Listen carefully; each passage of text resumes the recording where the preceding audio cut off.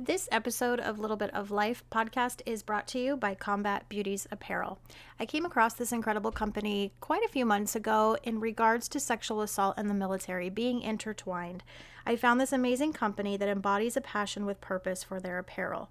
Their mission is to combat sexual assault in the military, support victims and survivors by promoting change through social awareness. They strive to bring awareness and eradicate sexual assault in the military through apparel products in direct support of their service members and veterans. They stand by believers, they stand as the voice of victims being silenced, they stand as protectors of victim retaliation, and they will continue to stand and advocate for change. A passion, a purpose, apparel. Make sure you check them out at combatbeautiesapparel.com.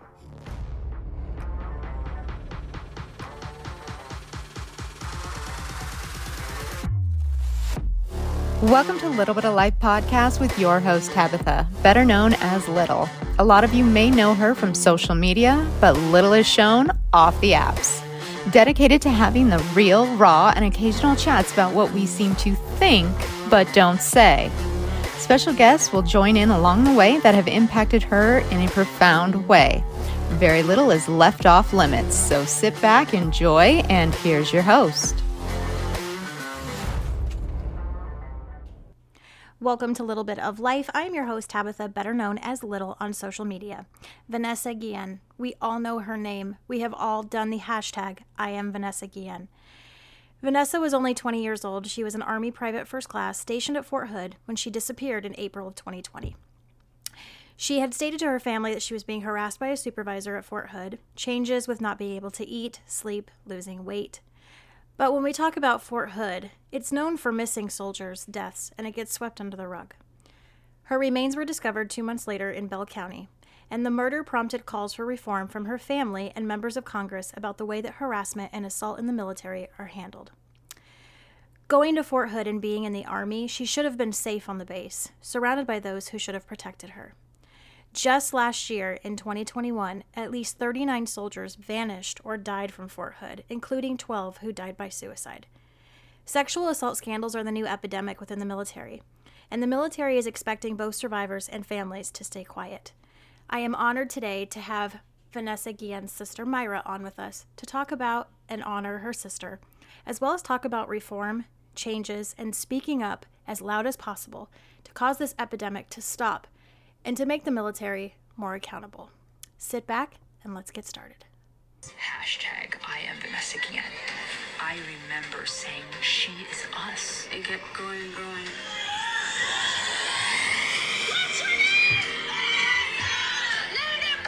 Sexual assault scandals are the new norm for the military. Clearly an epidemic. We had no other choice but to go and fight for legislation under my sister's name. The military counts on survivors and their families staying quiet, and they miscalculated it dramatically. If we got Congress to listen, then we can get Congress to pass the bill. This is our last chance. They do not support the full Vanessa Guillen Act. We have to really push on them. This is not a Republican, Democratic issue. This is not a race issue. This is a human issue, so it should be everyone's issue.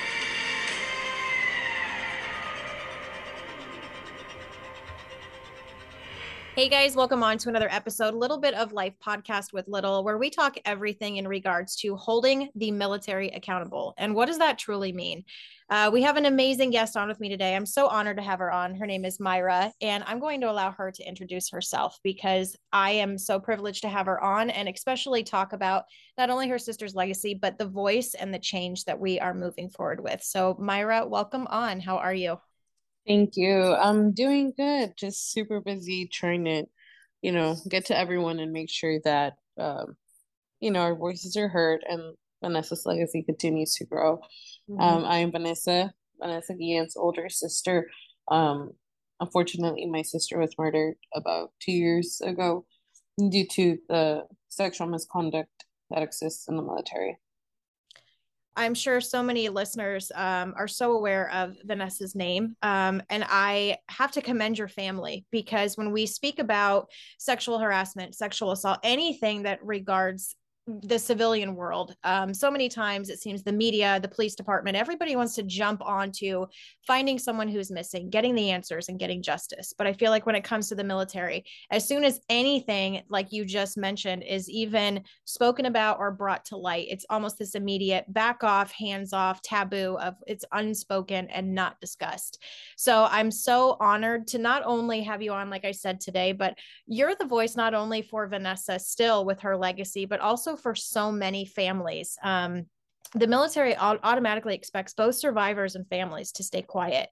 So, what was the process, not only when you did receive answers of Vanessa missing and her murder, but how does that look for the family moving on and proceeding forward? Because I know you guys went all the way to the house, all the way to the Hill to get answers for other families and justice. So, how has that impacted your life now as the family? It's been a struggle on a daily basis. Simply the fact of trying to get used to going back to a quote unquote normal life. I feel like that possibility doesn't exist anymore. This has completely changed our lives, and I'm not sure if to say if this has been something that I wish no family goes through. And that's the reason as to why we fight so hard for current service members. And even then, just to lift up the voices of each and every victim that was once silenced, murdered, or committed suicide, because sadly it leads to any of those three consequences. It's crazy how people don't pay attention to this issue, and when they do, it's for like a quick minute. I feel like we should keep hands on the pressure um, within and outside the military. Have the public keep this as one of their priorities, because our kids are going to grow up eventually afraid to serve. There's always a bad headline, and I feel like the Department of Defense should be working hard to correct that and turn the military into something honorable and good again, not for people to be afraid to serve. So it's constantly been a huge fight, both emotional and, of course, in the plea for justice. Mm-hmm.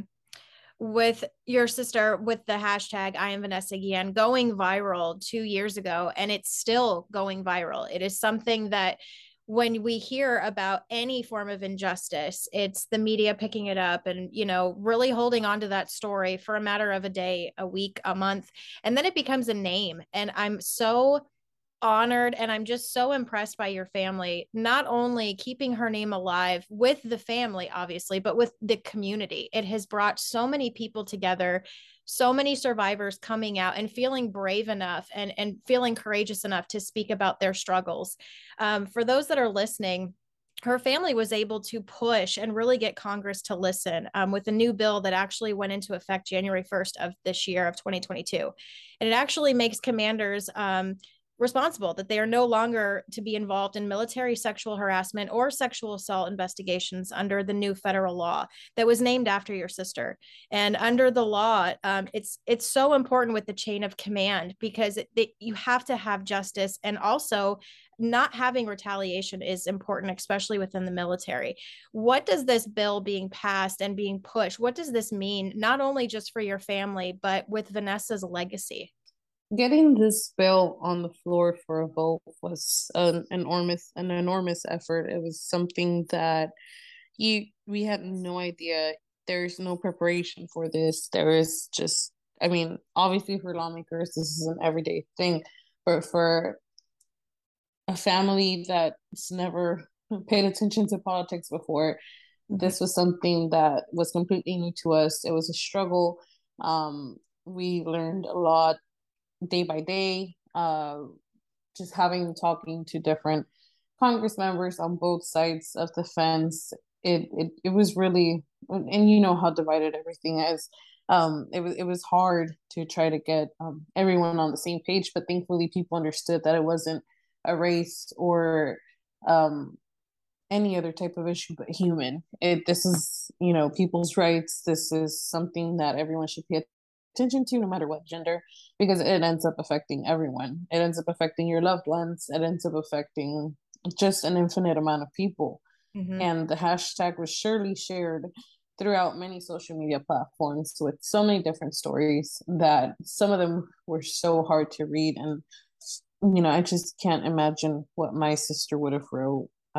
It's been very hard, but we had to learn to put our emotions aside and be strong and ask and plead for justice, whether in this case it's so hard because the army, they have their own jurisdiction. There's not really much accountability. And the only path to justice, or the only door that would open a path to justice, would be by introducing legislation. And I learned that from Natalie, our attorney, Natalie Guam. She was the one that helped us take this to the next level. She knew what she was talking about. She had previously represented some victims. It was just, my sister's story was the breaking point for all this. Mm-hmm. With her being stationed at Fort Hood, when you talk not only to those that are in the military, I come from a military family. I actually had one of my family members attend Fort Hood and had a very, very terrible experience. And it's something when you say the name Fort Hood, the soldiers that are going missing and the deaths that just get swept under the rug. This is something that we are pushing this military base to understand. This is a massive problem. And I feel that with your family being so determined, not only to get answers and justice for Vanessa, but also to get justice for others, I feel like it was the epitome of kind of this shift of holding the military accountable. Do you feel that just in the 2 years there has been a change, or do you feel that it's almost staying stagnant on how the military is being held accountable? It's so hard to tell because we're not the ones collecting the data firsthand. Mm-hmm. There has been an increase in numbers, and we don't know if it was due to the fact that survivors now feel comfortable reporting, or because there significantly has been the permissive behavior that is allowed. It's just unbelievable the way that, of course, if people don't get held accountable, then it's going to be like, hey, I can get a pass on this and just do it over and over again. And unfortunately, that's what it seems like. They either just don't let them go up in rank and they continue to serve, but again, they continue to hurt more and more people, which I truly would hope that one day we can open the door to reform the way that our military carries its justice system, because for one, it's not fair. It's completely not fair. It's like having the aggressor defend themselves, or jury themselves, or just they take decision whether or not they get punished. And I just find that so disturbing. That would never happen in an outside court, but it happens in the military court. And I feel like a lot of people don't know that. A lot of people feel like people that aren't educated in this matter, like I wasn't educated in this matter previous to my sister passing. I feel like it's important to let civilians know that that's not the case, that we need to make sure that this changes and that there's a lot of work to do. Yeah, absolutely. So we've seen all of the documentaries. There's a new one that's actually airing tomorrow. That's why you've been so incredibly busy. And it's airing on Netflix and coming out. But like I said, we've seen every single media grab onto the story and take off with it. But really, I wanted to have you on today to ask, being the sister of Vanessa, what was your thoughts when, as a family member, when she said, hey, I'm joining the army, I'm joining the military. Did you have any family in the military, or, because like you said, you've learned so much through the process of her passing and really for the reform. But what was it like as a family member, and how was Vanessa when going into the military and just embracing her role and her duty? My sister took a huge interest in wanting to serve, which was odd because none of us had ever done it in the past. But I do feel like she was influenced by other family members as well, because I have a number of cousins who've been either Marines, Air Force, so it's pretty expansive in the family. But she took the ball and she said she was going. And of course, for a girl, when you come from a certain background, it's like, no, you're not going. My mom was very, she didn't want her to serve. She was scared. She was like, that's for men. She had that one mentality. And I'm like, well, no, now it's equal. Anyone can serve if she wants to, let her. I was very happy for her. I was like, I'm going to have a sister that's going to be serving. That's cool. I was proud of her. I was very proud of her. Mm-hmm. So, just this happening, it took all that pride and honor down the drain. And it's been hard to trying to gain that trust back with the military, because I still have family members that are serving. It's not like we don't have, like, there's still people serving, and there is an infinite amount of service members that are good people. They shouldn't be getting shamed, because when people say, oh, it's the army, like, no, it's certain people within the ranks that think that it's okay to abuse of their power. Not everyone. So it's going to be so hard to try to find who's doing what and why, and try to filter these people out. But that's the goal, ultimately, trying to figure it out. You stated, especially with everything that your family has gone through, you stated at the beginning, it's so hard to live what we consider a normal life. So ever since Vanessa's passing, what does life, because I know you guys have been pushing so hard for this reform and for the National Defense Authorization Act, and really pushing for change. I know you stated with the Netflix, it's been 2 years in the making. So what does life look like now, especially keeping her legacy alive? Well, there's been a numerous amount of events honoring her, from special days dedicated to her, to there's now a highway back at home in Houston with her name on it. And just keeping the media attention, which has been kind of hard to do. Mm-hmm. And now with this documentary, I feel like it's going to open the doors and bring back the awareness that we need to further continue her legacy, and just try to make more reform. If we were able to do it once, I'm sure we can try again this upcoming year for the rest of the provisions that were not passed the first time. So we truly hope that, again, this brings the awareness that we need, and this is going to be international. It's over 150 countries. I don't know how many different languages, and it's exciting, but at the same time, I truly wish that Vanessa were here, and it's just, I mean, unbelievable at times. The fact that tomorrow we will have that documentary, and a lot of people will know and see how one thing led to the other, and the amount of work that we had to do just to get this legislation that should have been passed decades ago. Mm-hmm. It's so frustrating to me. I always state on other episodes, especially when talking about the military, is they give an oath and honor and courage to protect us, but what are we doing to protect them? And the last thing you ever imagine your loved one going in to the military is that they are going to be hurt or worse from one of their own. It amazed me to see not only the hoops, so-called, that you guys had to go through as a family to get answers, but the mass amount of pushback. I can only begin to imagine, just even to get answers. Like I said, the military they'll always try and cover for themselves, but it's my big thing, especially with this authorization act passing, is we need to have reform. We need to have change. We need to have accountability, but we also need to be keeping the brothers and the sisters protected at all at all costs, especially without that retaliation involved.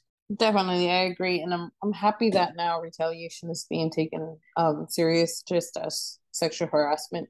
Because if you can stop the sexual harassment from happening, then I'm pretty sure we can prevent there being any assault, because harassment leads to assault. So I know that there's been prevention work, but they really need to work on the accountability on the second half of it, because it's like they find, again, permissive behavior. They will continue to do these things with no punishment. It's crazy how the victim is the one that's getting moved, the one that's getting shamed, the one that's being pushed out the army. They'd rather keep the aggressor and not the person that's willing to serve with honor and courage, which is kind of, it raises so many questions that have no answers. Yeah. So it's amazing when you look at statistics and the numbers, because it seems like that's what society really focuses on versus the name, which is frustrating. But when we look at those that are, getting higher ranks and being shifted and moved, really not being held accountable, only 2% of those with sexual assault, sexual harassment are actually given reprimand. And out of those numbers, over 36% of those that are the victims that are coming forward with their voice are actually, like you said, being shifted, being moved, or just being dishonorably discharged. So I think that this reform was necessary, and like you said, this should have been done decades ago. So I appreciate you coming on and talking and sharing your sister's story, her legacy, but also not only what you're doing in regards to change, but pushing for all of those and being the voice for so many that may feel that they have been forgotten.